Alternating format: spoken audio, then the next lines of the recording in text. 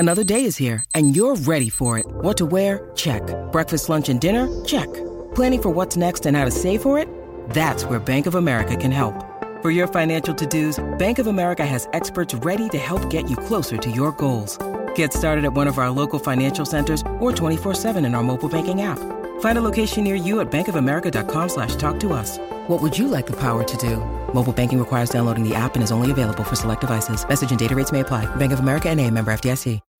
When you need mealtime inspiration, it's worth shopping Kroger, where you'll find over 30,000 mouth-watering choices that excite your inner foodie. And no matter what tasty choice you make, you'll enjoy our everyday low prices, plus extra ways to save, like digital coupons worth over $600 each week. You can also save up to $1 off per gallon at the pump with fuel points. More savings and more inspiring flavors make shopping Kroger worth it every time. Kroger, fresh for everyone. Fuel restrictions apply.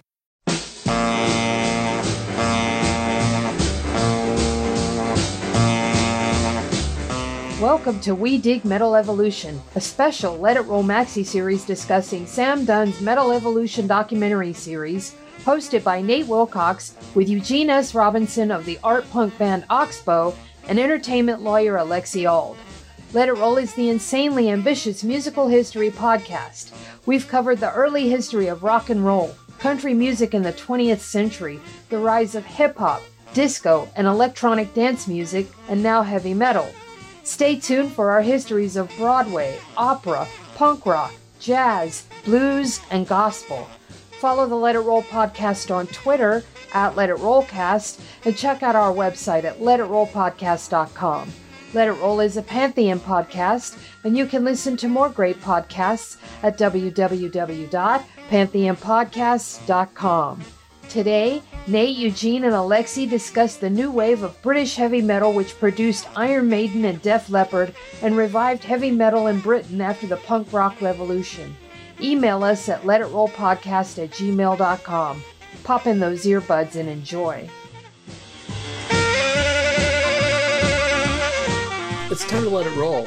I'm your host, Nate Wilcox, and I'm back again with my co-host, colleagues, and co-conspirators, Alexi Auld and Eugene S. Robinson, to continue our discussion of Sam Dunn's Metal Evolution series that aired on VH1 a few years back. The fourth episode is called New Wave of British Heavy Metal and covers the late 70s and early 80s in Britain, an era that started with metal on its back foot in the face of the punk rock explosion, and in response, a new generation of metal bands like Iron Maiden, Diamond Head, Motorhead, and Def Leppard arose. So, gentlemen, big Nawabin fans? Everybody? Motorhead. Motorhead. Well, we're going to bring up Motorhead because they didn't bring up Motorhead. It's like, yeah. Well, and look, go ahead. The dude, the bass player for Iron Maiden, it's like, it was kind of funny, him dissing punk rock, but the third or fourth time he had done so, it was like, you don't think that, I know Sam Dunn is interviewing you, he probably wasn't around back then, so you think you can get away with it? The actual fact is that Iron Maiden, their ethos was, he's making a distinction between what was happening in England in 77, and when that crap died down and hardcore happened, Iron Maiden very definitely was a hardcore version of metal. Bruce Dickinson was a muscular guy. There was no Johnny Rotten, the torn clothes. They were like, at that time, the guys who were into hardcore also were into bands like, were specifically Iron Maiden. In fact, my second tattoo employs Fast Eddie from Iron Maiden in the skull with the Cholo writing I have on my right arm. And it was because very, very definitely because they brought a hardcore ethos. So yeah, he's right. Officially, technically, he can shit on punk rock as much as he wants, but Iron Maiden benefited and introduced a hardcore ethos to metal that hadn't really been there before. Judas Priest had some sort of quasi macho elements, but you're never quite sure whether all that leather was macho or, very macho. Right. How do you define hardcore? When we talk about a hardcore ethos for I'm talking about hardcore music. I'm talking about Black Flag. I'm talking about Fear. And the ethos they came out. I mean, if you took Lee Ving, I mean, it put him next to Bruce Dickinson. They were, I got you dissing punk rock, but you got to know that you were a direct beneficiary of being a hardcore version of a metal band, stripped down, no bullshit, lurid covers, and just kind of straight ahead stuff. So I thought that was a little bit of find the red, 3-card Monty switcheroo, because they owed a lot to hardcore. So the question then becomes, how much did hardcore owe to punk rock? And I don't know. That's another discussion for another day, is what I mean when I say I don't know. And let's backtrack, because most of the listeners probably haven't seen this show. So they start out by introducing, this is basically Sam Dunn is my favorite metal band of all time. Iron Maiden came out of a scene and he never points out just how terrible the name is, the new wave of British heavy metal, or Nawabum, which people really call it that. That there was this wave of British metal bands in mainly the early 80s, when they 79, 80s, when the album started coming out. They were active before that, but like they say in the show, it took them a long time to get signed. Some of these bands had been around since 75, 76 and couldn't get any traction because of punk rock in England, which in 76, 77 exploded big time in a way it did not in the US. And they didn't talk about that at all. They don't mention American punk at all, which makes sense since this is a British thing. And you're talking about the bass player of Iron Maiden.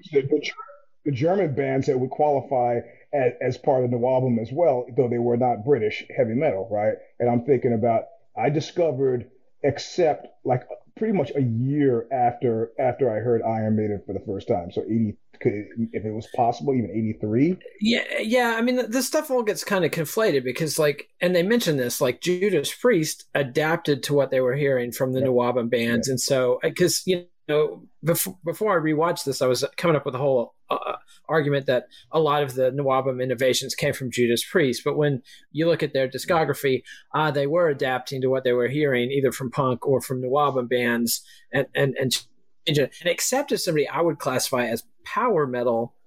Honestly, I'd classify all these bands as power metal. If Judas Priest is power metal, then all of these bands are essentially in that same template. But they're sticking with Britain, which makes sense. They've got, the new wave of British heavy metal. You're gonna place it in Britain, and they have to talk about punk because it was such a year zero event for guitar based rock and roll, especially in England. But to me, it's totally consistent for somebody like Sam. Is it Sam Harris? Steve Harris. Sorry, Steve Harris, the bass player and leader of Iron Maiden, to totally diss and hate punk rock. I knew so many Iron Maiden fans who totally dissed and hated punk rock. It was, and you see a lot of bands had that same attitude. Bon Scott of AC/DC had that same attitude. And AC/DC was a band, when they toured England the first time, 75, 76, they were lumped in with punk and the Runaways and everything else. And there was kind of this their critique is well founded. I mean, their critique solely is these guys can't play. And they were right. They couldn't. And their fans are spitting on people. I don't want to get spit on. Therefore, I don't want to be punk rock. Well, I mean, the first time the Bad Brains played England, they spit on the Bad Brains because they thought, as a sign of appreciation, and Daryl Jennifer, the bass player, took his bass off, went down to the audience, punched some guy in the mouth, and that was it for spitting at Bad Brains shows in England. Yes, but in 77, apparently it was impossible to do that. And there's endless stories of bands, opening their mouth to sing, loogies going down their throat, and just getting hepatitis from all the spit. Yeah, so I can definitely see why you would say, no thanks, not for us.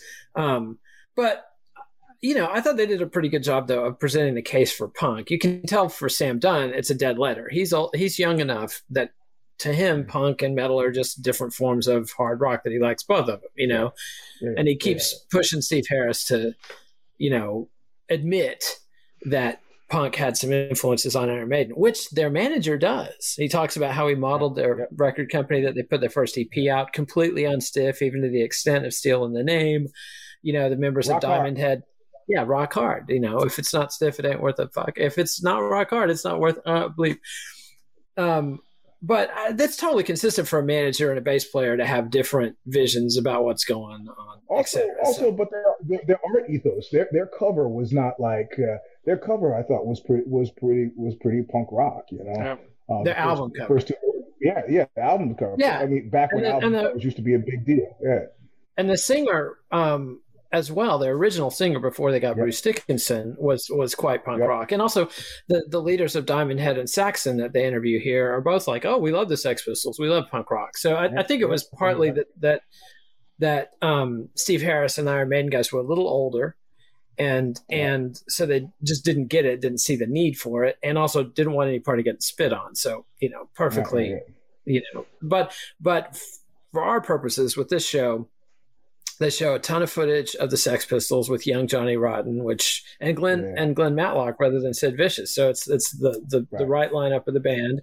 The Glenn Matlock being the bass player who wrote all the music for the Sex Pistols, and you don't fire the guy who writes all the music to bring in a junkie who looks cool and can't even play.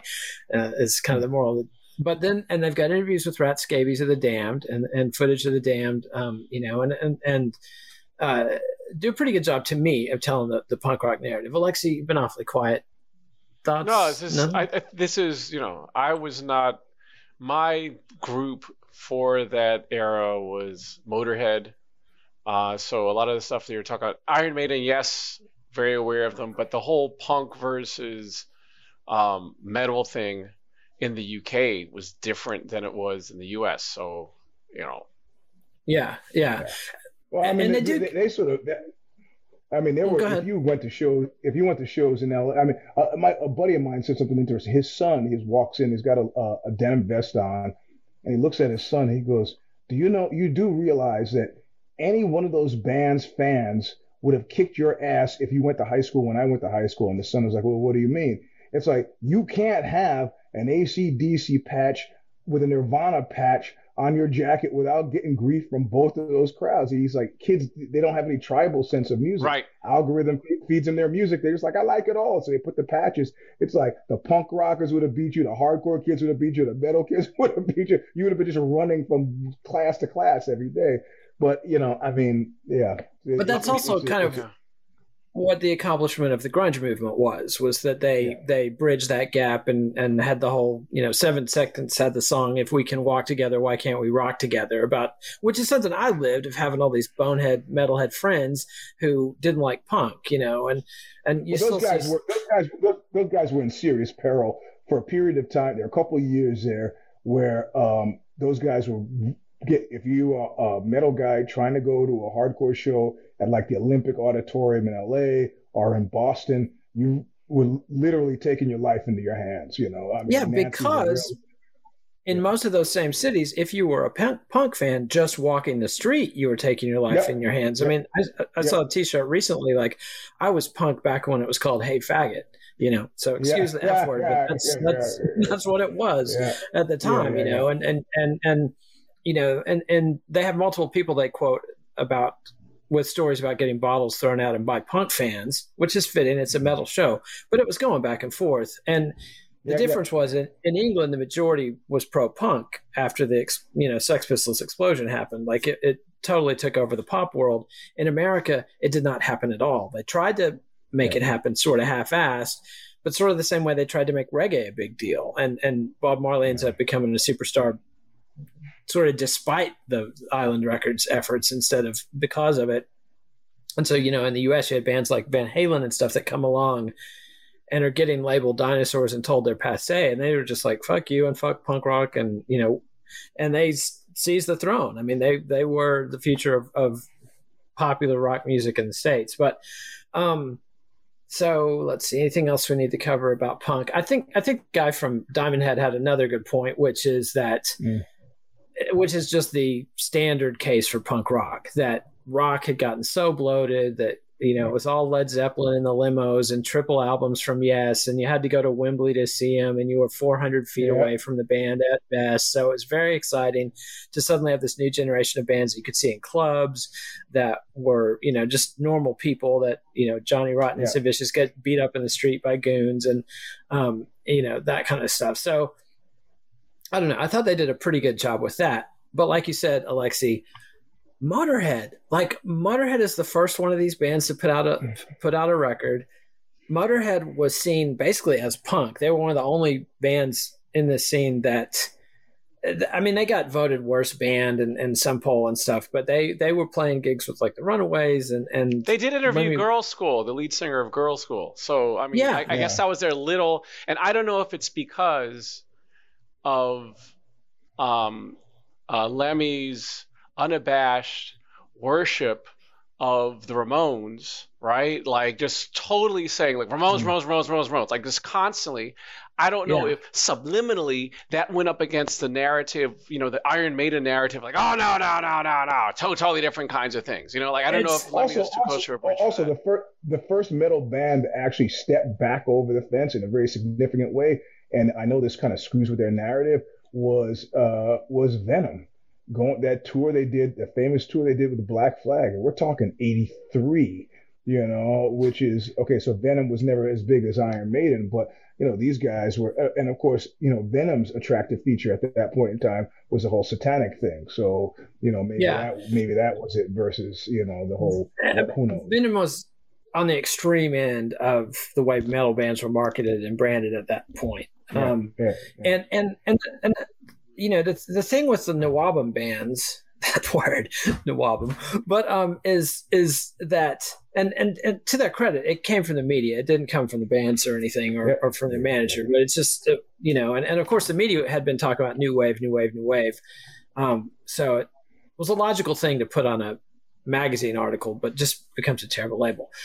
And now I've forgotten the point I was trying to make, but yeah, they talked to a. Is there any connection between that and new wave, like for punk music? Well, new wave was being marketed as the more palatable alternative to punk. Like because of Chips. When I was a kid, my introduction to new wave was the Chips episode when Ponch had to fight the punks, and then they had some people and they were like, "Oh, they're punks." No, we're not punks. We're new wave. And they had a cute girl with the blue hair and remember that? Like, it's like we're not punk. We're new wave. It's totally different, and like and the punk guy was a junkie. Punk got a little bit of attention in the States. Like Sire didn't have a ton of marketing muscle, but they had the Ramones and the Talking Heads, etc. And they were kind of pushing, hey, there's a new scene in New York. They also had Howie Klein, who was always, every time I was at Biafra's house, was always at Biafra's house. That's where I met Howie Klein. When he went to Sire, he was taking punk rock seriously. Bill Graham was sort of, but just the discipline thing bothered him. So, But what happened was the Sex Pistols then appear in England and get massive mainstream media attention because they went on TV and cussed at like an afternoon talk show. There was some, like kind of the Oprah of the day. And then they did the Queen's Jubilee, and it becomes this huge media event. And then there's quite a bit, like the Sex Pistols are on the cover of Rolling Stone and lots of Time magazine, I think, had an article about them, and they get mainstream news coverage, not entertainment coverage, but they get zero radio play. And Sid Vicious is such a waitoid and he's vomiting everywhere that radio programmers who had kind of been flirting with playing the Ramones, like Sheena's a punk rocker, just dropped him like it's hot. Like, no, we don't want anybody coming up to the station and vomiting everywhere. That's just not the deal. Like Johnny Rotten was on a radio show in San Francisco and made all these homophobic remarks, and then 2 station wagons full of 49ers fans comes out, and luckily for Johnny, Steve Jones and Paul Cook were thugs and beat the crap out of all these yokels, but the radio DJ talked and he didn't dig that, and it was just so punk became this poison in the American marketplace. And new wave was how they rebranded bands like Blondie and Talking Heads, and also people like the Knack, who had nothing to do with punk but kind of capitalized. People didn't know what punk was. So, they say rebranded. I mean, the thing is, they just kind of opened their eyes and their ears. Blondie wasn't doing anything markedly different than they had ever done, but people were like, no, look, we could actually sell this. And those guys had all been like with Richard Hell and the Voidoids. I mean, they were Lower East Side regulars, man. They were like, same with the Talking Head. Well, they came in from Rhode Island. They're RISD cats, but still they had real bona fides. It was just a record. I think there's something here we could sell, Yeah, but musically, Blondie wasn't punk, and they looked different, and their first hit was the disco song, a disco version of one of their songs. So, you know. I think it's a fashion connection. I think the whole reason why punk appealed to mainstream critics and people trying to find that hot stuff is the fact of the matter is, look, I mean, what Malcolm McLaren like operated the hot clothing store, you know, so it's that connection to fashion and being fashionable as opposed to just the gritty, dirty, working class, again, punk working class people too, but just, you know, it's usually being fashionable and working class as opposed to like, just gritty, and that's not selling to the culture critics. I think that they didn't. I mean, that's what I was saying about Iron Maiden. I think that Iron Maiden's first and most major accomplishment was fashion based. I mean, they didn't look like any other metal band when people start paying attention to them in 82, 83. Like it was, you know, except for maybe AC/DC, and even AC/DC had, you know, sartorially they had shtick, you know, with the schoolboy outfit, you know. Iron Maiden looked like their audiences in 1982. They were anti-fashion, which was a hardcore thing, but that's why they didn't fit in 77 at all. Yeah. But there was also a demand though, because the 70s fashion had gotten so long hair, beards, mustaches, jeans jacket. It was, you know, ugly dude, ugly dude, ugly dude, ugly dude. So when the punks came along with short haircuts, that opened up this window for people like the Police, who are classic rockers all the way. I mean, Stuart Copeland's in an art rock band. Andy Summers was literally in the Animals. I mean, like a 60s rocker. Sting was a jazz bassist. They just cut and dyed their hair and played reggae with a lot of effects, and we're punk, you know. And, there's something too. Go ahead. There's something that did you notice that also when they were like looking at the various audiences, like I'm paying attention, I'm watching the clips, I'm like, I asked Kasha, you notice anything? And she's like, well, no. I was like, look at the number of women. There's Nawabim, not a lot of women in the audiences. Yeah, absolute sausage fest. Like, I saw one for every clip I saw. There was one woman. And that's why when you watch it and you think and you try to put yourself in a scene and like, okay, would I have been a part of that? It's like, no. It reminded me of the sausage fests of like lyricist lounges in Manhattan. It's like, I don't want to be a part of that. No, where are the honeys? Yeah. Where's the punk shows? You saw honeys in the punk shows. When they had the punk clips, you saw women there. Except there hardcore cleared them out. There was that famous song. I can't remember who did it. It was why do punk rock guys go out with new wave girls? Yeah, the Turbo Negro classic song. Why do punk rock boys go out with these new wave hooker girls?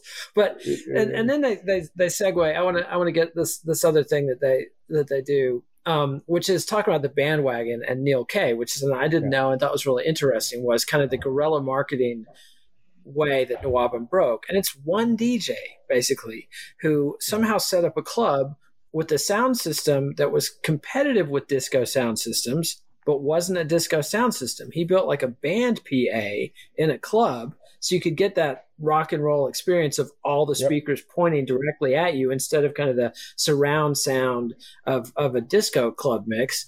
And set up a dress code, no suits. You got to wear jeans, you got to wear t-shirts. And of course that's only going to attract dudes, but there were enough desperate dudes wanting to rock that this club became a thing.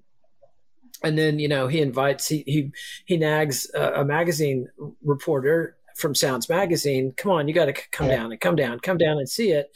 And the guy finally shows up, is blown away because here's this thing he's never seen before, a rock and roll club. It's like a disco. And it's packed. Yeah. It's packed, you know, and he's like, hey, can you do charts for my magazine?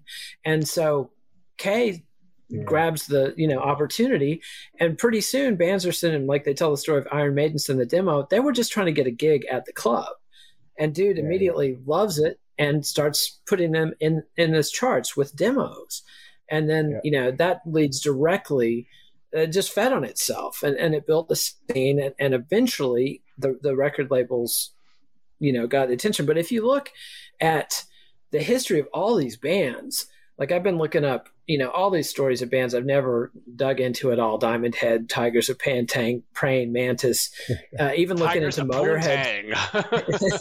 Even looking at Motorhead's discography.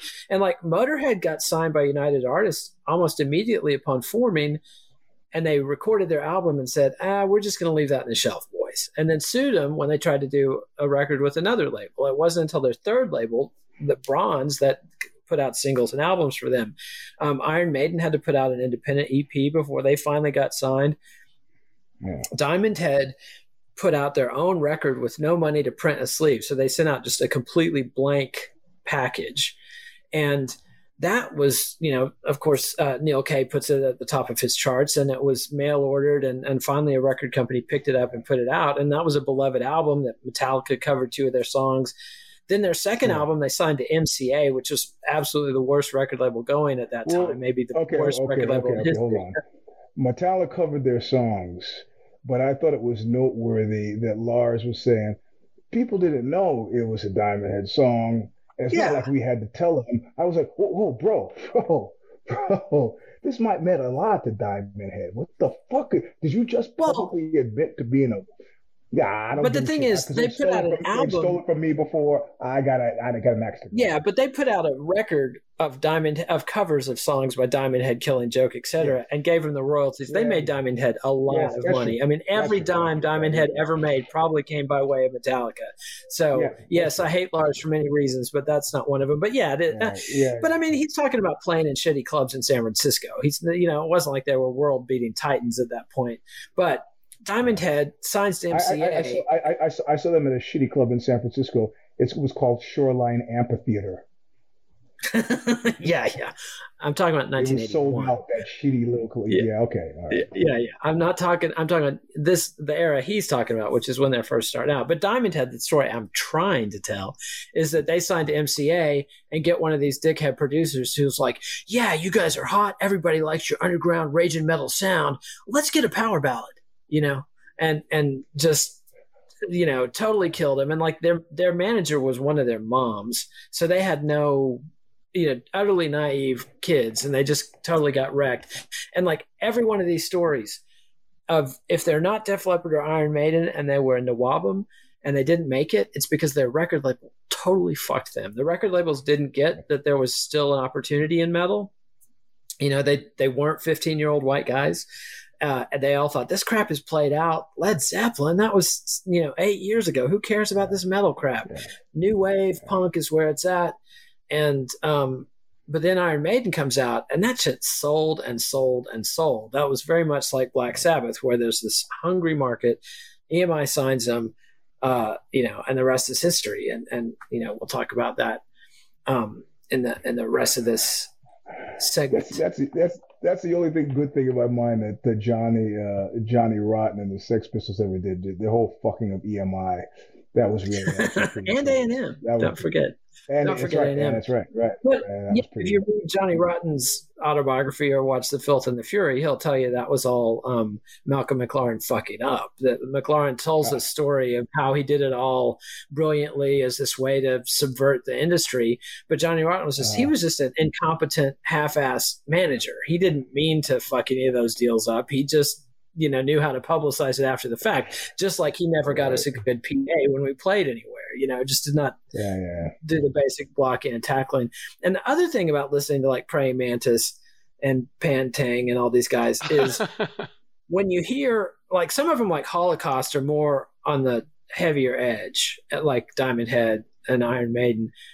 But a lot of these guys were in that sweet spot between Iron Maiden and Def Leppard. So if you listen to this whole movement in context, Def Leppard totally fits in, especially their first record.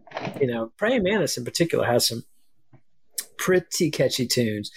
And then the last thing I want to bring up was this dude, John Tucker, who's a music writer, who was like, this was the logical next step after bands like Deep Purple. All of us at one stage or another were thinking, what will happen next? And now we had the answer. So Nawabum was where metal is going. Thoughts on this segment? Anything else, Alexi? Eugene? Anybody? All right. Well, we'll take a sponsor.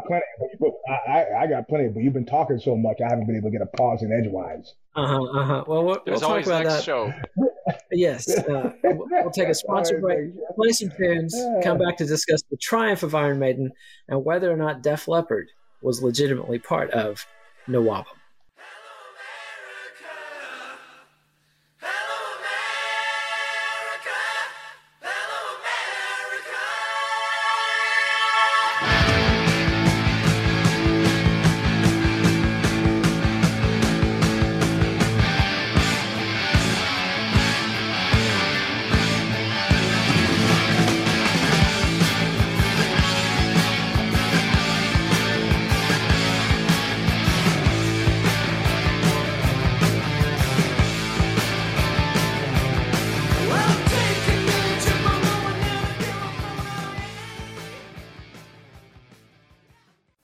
And now, a word from our sponsors. Riding through dust clouds and barren wastes, galloping hard on the plains, chasing the redskins back to their holes, fighting them at their own game. Murder for freedom, the stab in the back, women and children are cowards attack. Run to the hills, run for your lives. Run to the hills, run for your lives. And we're back to continue our discussion of Metal Evolution Part 4, the new wave of British heavy metal. That was my colleague, Eugene S. Pow, Robinson, pow. Where's the scratching his microphone? Pow, face. The pow. microphone. All right. So we set up the launch of the new album, and now Iron Maiden signed to EMI. First album hits, and it's big right away. But first, why did they get signed? They got signed because they're at that little club with the dude we talked about last time, and it's packed. And EMI is like, we better sign him before somebody else does. And so no concept that they cared about the music or anything, but it was clearly a trend, and they jumped on it. That's what record companies do. And Every time you say EMI, I think of Johnny Rotten saying EMI. I just doesn't I can't. everybody? I mean, Yeah, you know, of course, right? Oh man, they got a brand. But you know, after thinking about it and watching more stuff, Steve Harris's denials of having anything to do with punk rock just grates on me more and more. I went back and listened to those first two Maiden albums. Paul Dano is a total punk rock singer with a short haircut and a leather jacket. Watch the videos from that era. Eddie looks like a punk rock monster. Yep. The song, multiple songs in the first two albums start with Steve Harris doing the bass, just like a hardcore band. He might even be where the hardcore bands got that. He might predate Chuck Dukowski doing Well, that. hold on. Yeah. He if you listen to what he said, it was pretty clever. He shit all over punk rock. A lot of people who were in punk rock shit all over hardcore. So he didn't say anything about hardcore. And what he's saying is, those drugged out losers that were spitting on me, and okay, them, no. But yeah, Motorhead, those guys who came along in 82, 83, Black Flag was playing with Venom. I think that he didn't shit on them. Not at all.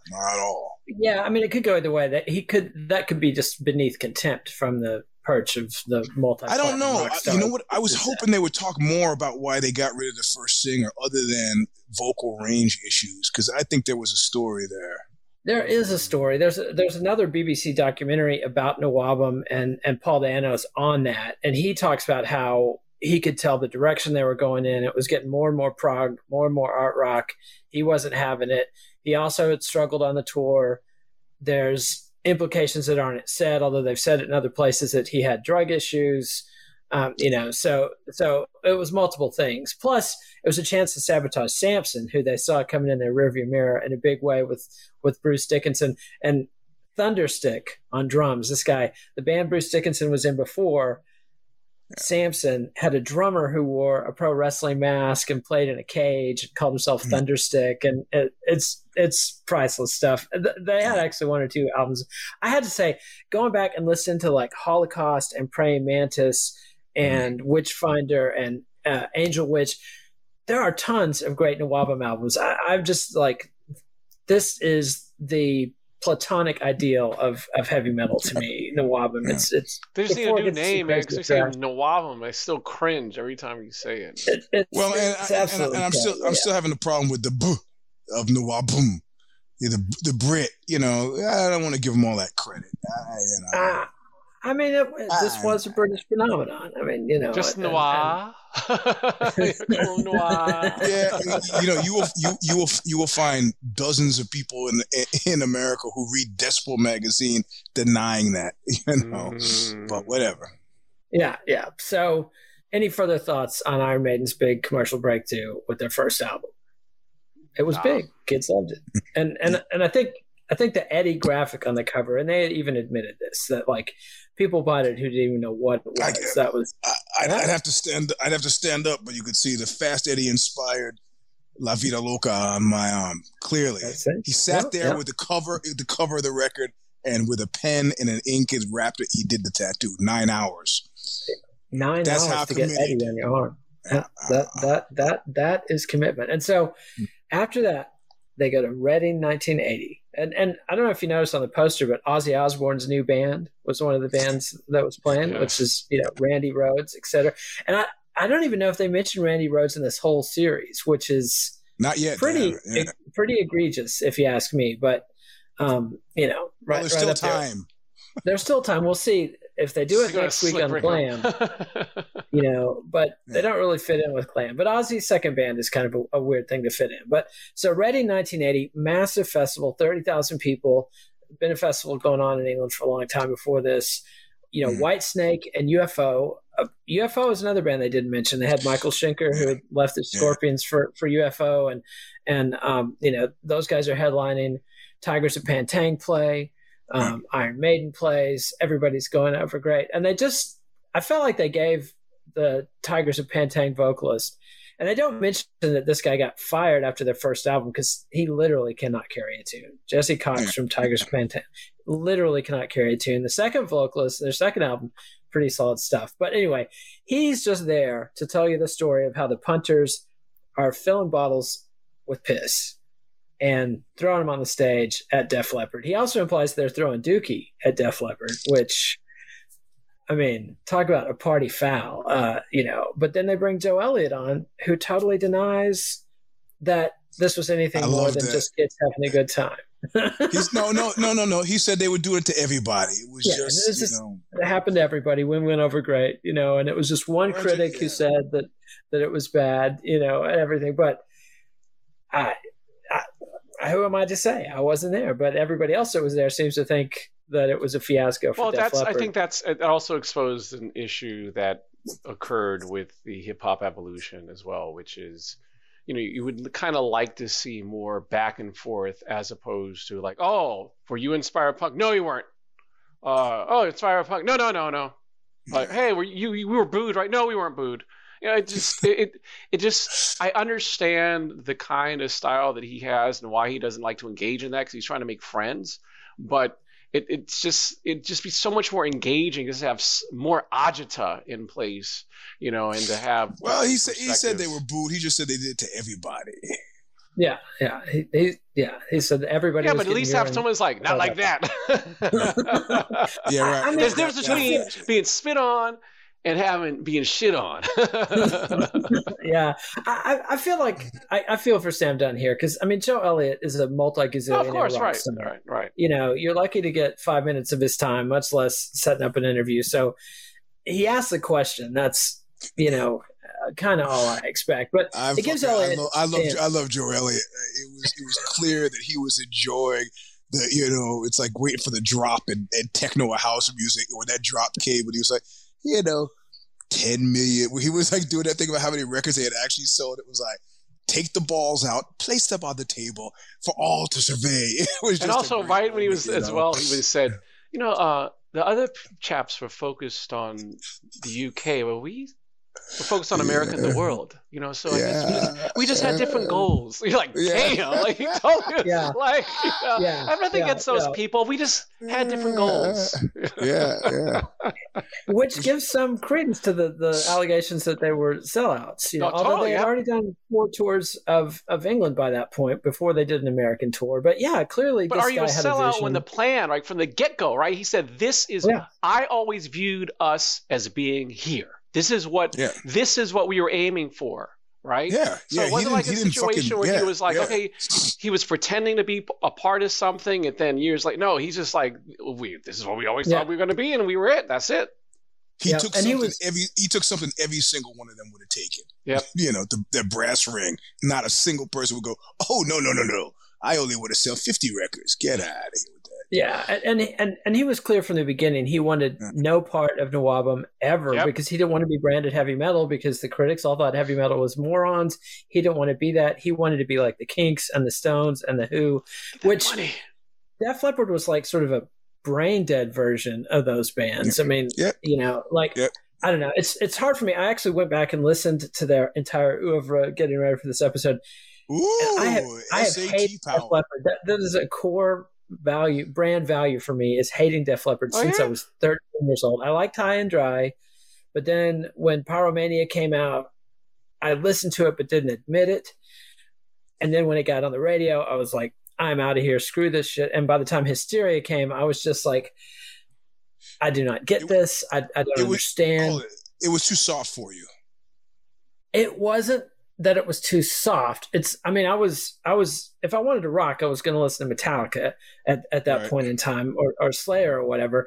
It was that the way Joe Elliott's got all that fury in his voice, and then the big power chord comes, and you can see Phil Collin like posing next to him in the video. I had never done cocaine at this point in my life, and I just did not get where all this sort of constipated fury was coming from, and the Mutt Lange sound didn't do anything for me, And then going back, Lang, wow, yeah, I mean, I was how old were you? 14, 15, 16, this whole period, and I had a stupid friend who would, be like, Nate, I got to tell you, you like that REM and all that, but if you want to try a metal band that's also quality, Def Leppard is the one.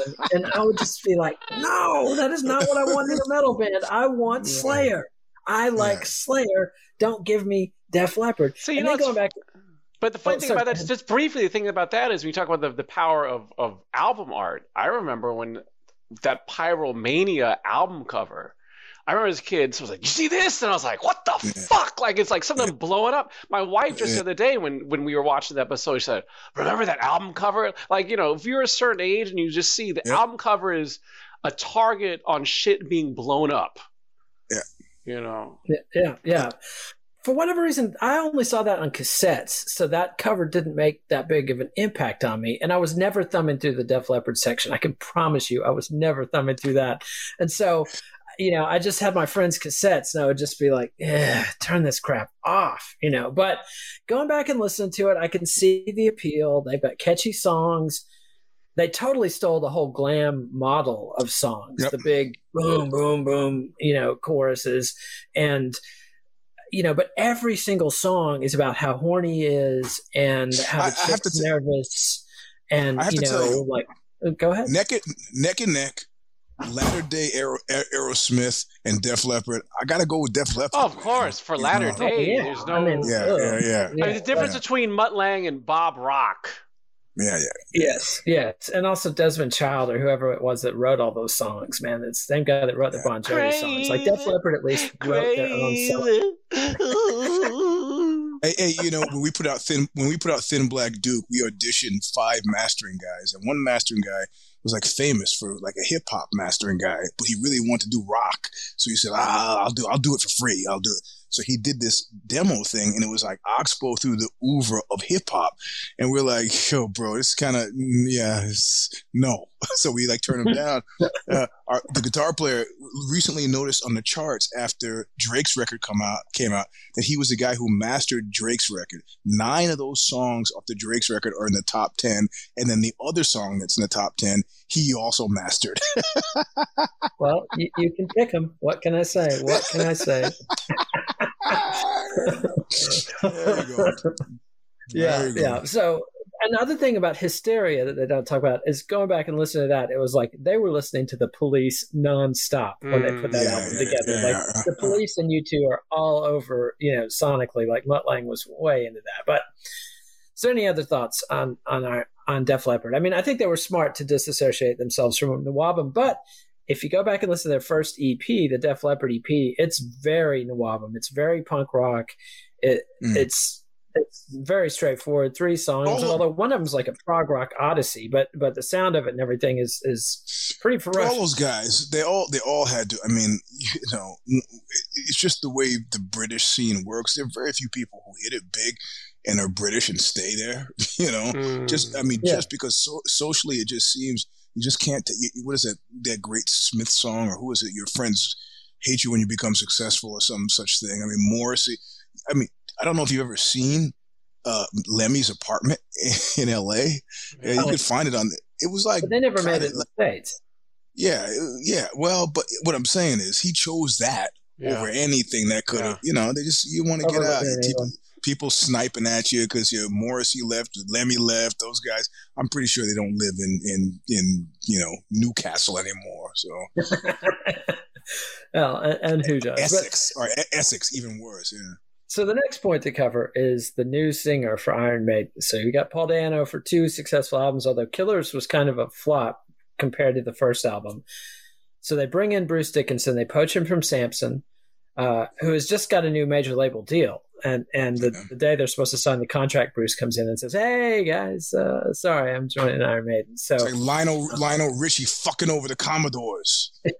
yes, except without the multiple hit albums first. Yeah, just right out the gate, screwed him over. And so Bruce Dickinson comes on. They cut Number of the Beast. Classic album, sells gazillions of copies. I mean, that thing ruled my middle school. Like, every stoner idiot, we all had that album. Just, I preferred the earlier stuff even then, but it's hard to argue with Number of the Beast. I mean, it is what it is. It's prog rock though. At this point, they put their cards on the table, and no more punk. It's prog rock. And it's man, you say prog rock, but I have to say, when I hear prog rock, I think of one terrible, torturous experience I had with Emerson, Lake and Palmer, and to me, that's these are very different types of prog rock. So I always catch when you say prog rock, I think of ELP, and I just like But how are you defining prog rock, Nate? 7/8 time signatures. Multiple long song sections. Keyboards. Keyboards are in there. The vocals soaring over the top. I mean, just listen to Number of the Beast. It totally has tons of licks that could be on a Yes album or a King Crimson album or Genesis. Steve Harris even talks about being Genesis. That's like so not and Peter Gabriel Genesis, not Phil Collins. Yeah. I mean, anytime they're going, that's prog rock. I mean, like if they're playing a riff that you really can't hum, that's prog rock. So no. Almost, if they're playing a riff you can't hum and they're playing it and playing it and playing it, that's prog rock. and then they switch to another riff that you can't hum. Yeah, that's my reaction to prog rock more than 90% of the time was, is this shit still on? You're in a prog rock band. I mean, don't take this wrong, but our songs are 4 minutes long, bro. We get in, we get out, make the point. No solos, we're done. I do have to hand it to you. There's no self-indulgence. Well, you know why? You know why? Because I can't perform for a 13-minute song. We have one 13-minute song. I'm an elderly singer at this point, man. I'm fucking jumping around. It's like Evander Holyfield falling out of the ring. Oh, boy. Yeah, I told you on that one. We'll talk about that later. Okay, so the other things they cover in this episode is that Nawabum is the first instance where the metal tribe self-identifies. And you have things like Saxon's song, Denim and Leather, Holocaust as a band, heavy metal music. I mean, this is the first point. I guess Judas Priest was probably the first people to be openly, we're heavy metal. But this whole movement was like, we're metal. We've got the denim jackets. We sew all our stickers on our jackets. Self-identified. And to me, this is when the platonic ideal of heavy metal is perfected. This is from here on out. Everything else is just variations on Nawabum. Am I wrong? See, I'm not wrong. Yeah, maybe. I mean, you can. I mean, there's a lot. There's just so many different forms of metal that you can't even, I mean, well, where's I am wrong because the next episode is gonna come at me with the anti-Nawabum, which is glam metal.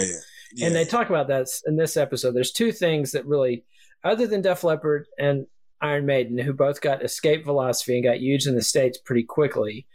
Everybody else gets wiped out by two things. A wave of older bands coming back, like Judas Priest, gets religion after hearing the first Iron Maiden album and hearing the Def Leppard EP. Yep. They already had Stained Class, but they just go on this run, Hellbent for Leather, Unleashed in the East, Screaming for Vengeance. And and there's just a ton of bands doing that. Thin Lizzy's out there poaching guitar players because they're constantly chewing through lead guitarists. So they steal the guitar player from Tigers of Pantang over and over again. And then the second factor is glam metal comes over, MTV comes over, and it's Rat, it's Motley Crue, it's Spandex. It's that whole thing, and these guys. Yeah, that's exactly. Whenever you say Rat, that's the out on the street. I mean, is there another? They might have. Have you listened to Out of the Cellar album at any point in the last 30 years? It is not. I don't have to because I just play round and round over. I get over. Yeah. So well, to that point, the label sent that out as a single because at that point I was doing music reviews and they didn't send that. There was not even a B-side on it. It was like round and round and round and round instrumental. They knew what they had. Mm-hmm. So. Yeah, and they knew right from the beginning. Yes.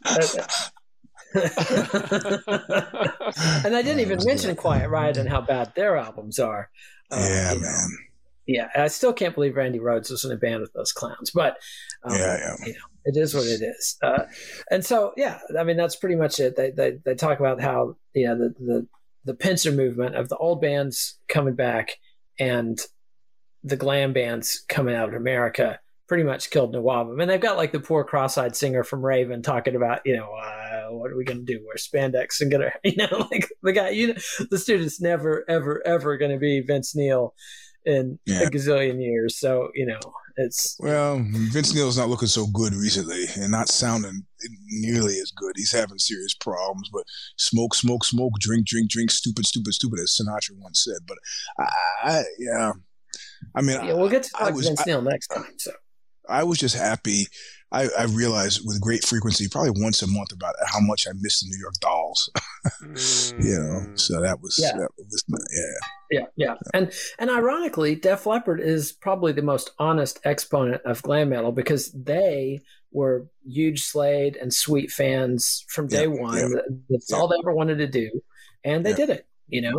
And the LA bands, we'll talk about those next time. And so then they wrap up with a little segment on Metallica and Metallica's idolization of Nawabum bands, particularly Diamond Head. They covered multiple Diamond Head songs, Am I Evil, and had the decency to put them out on the Garage Days re-revisited EP so that, not just Diamond Head, but also the Misfits and Killing Joke and other bands that were influences of made serious bank. I mean, I guarantee you that was the biggest payday Diamond Head ever made. No, not even close. And so, that's righteous. And it's also one of those things. It's like when Run DMC came along and codified the original street sound of hip hop and just killed electro with one go, or Brian Jones comes along and says, no, the rock and roll is based on the blues, not R&B, the blues, or David Bowie coming along and saying it was the Velvet Underground, it was the MC5, it was the Stooges. This is the canon, coming out of nowhere, because that was not the canon. And if it hadn't been for David Bowie, a lot of those bands would have been totally forgotten. Same thing with Metallica. If they hadn't, they would have. I mean, well, that's a topic for a different time. But I was just laughing thinking about Axl Rose punching David Bowie for talking to Aaron Everly. It's like, both guys he tried to fight, Kurt Cobain and David Bowie, I'm convinced could have kicked Axl's ass. Vince Neil too. Remember, Kurt Cobain was my size. Kurt Cobain wrestled. He was still good, like half Axl's size. I mean, he was a good wrestler in a good wrestling state. Axl's 5'9". He's not 6'2". Not he's getting his ass kicked. And Bowie was boxing. He's not. But whatever. We'll get to talk about Guns N' Roses next time when we cover glam rock on Metal Evolution Part 5. So thanks for listening.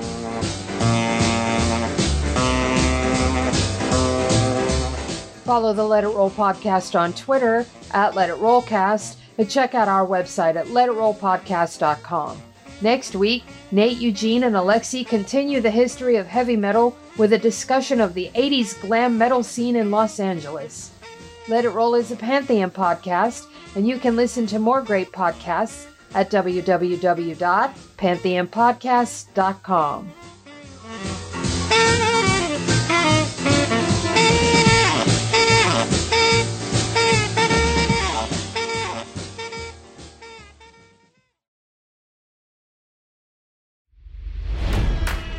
It's NFL draft season, and that means it's time to start thinking about fantasy football. FantasyPoints.com features industry-leading experts and prognosticators using proprietary hand-charted data to help you score more fantasy points. FantasyPoints.com is the place to go for whatever kind of fantasy football you play. Whether you play fantasy football, daily fantasy sports, or do a little bit of everything, Fantasy Points has the meticulously researched content to guide you to victory. And why wait for the fall? Fantasy Points also covers the new spring football league, the UFL. Join the guru, John Hansen, Scott Barrett, Joe Dolan, and other massive names in the fantasy football universe with an exclusive offer. Use code Pantheon for 15% off any Fantasy Points package, including the all-in package, with access to every article, tool, and data nugget that Fantasy Points has to offer. That's FantasyPoints.com and code Pantheon for 15% off at Fantasy Points. FantasyPoints.com, code Pantheon. Score more fantasy points.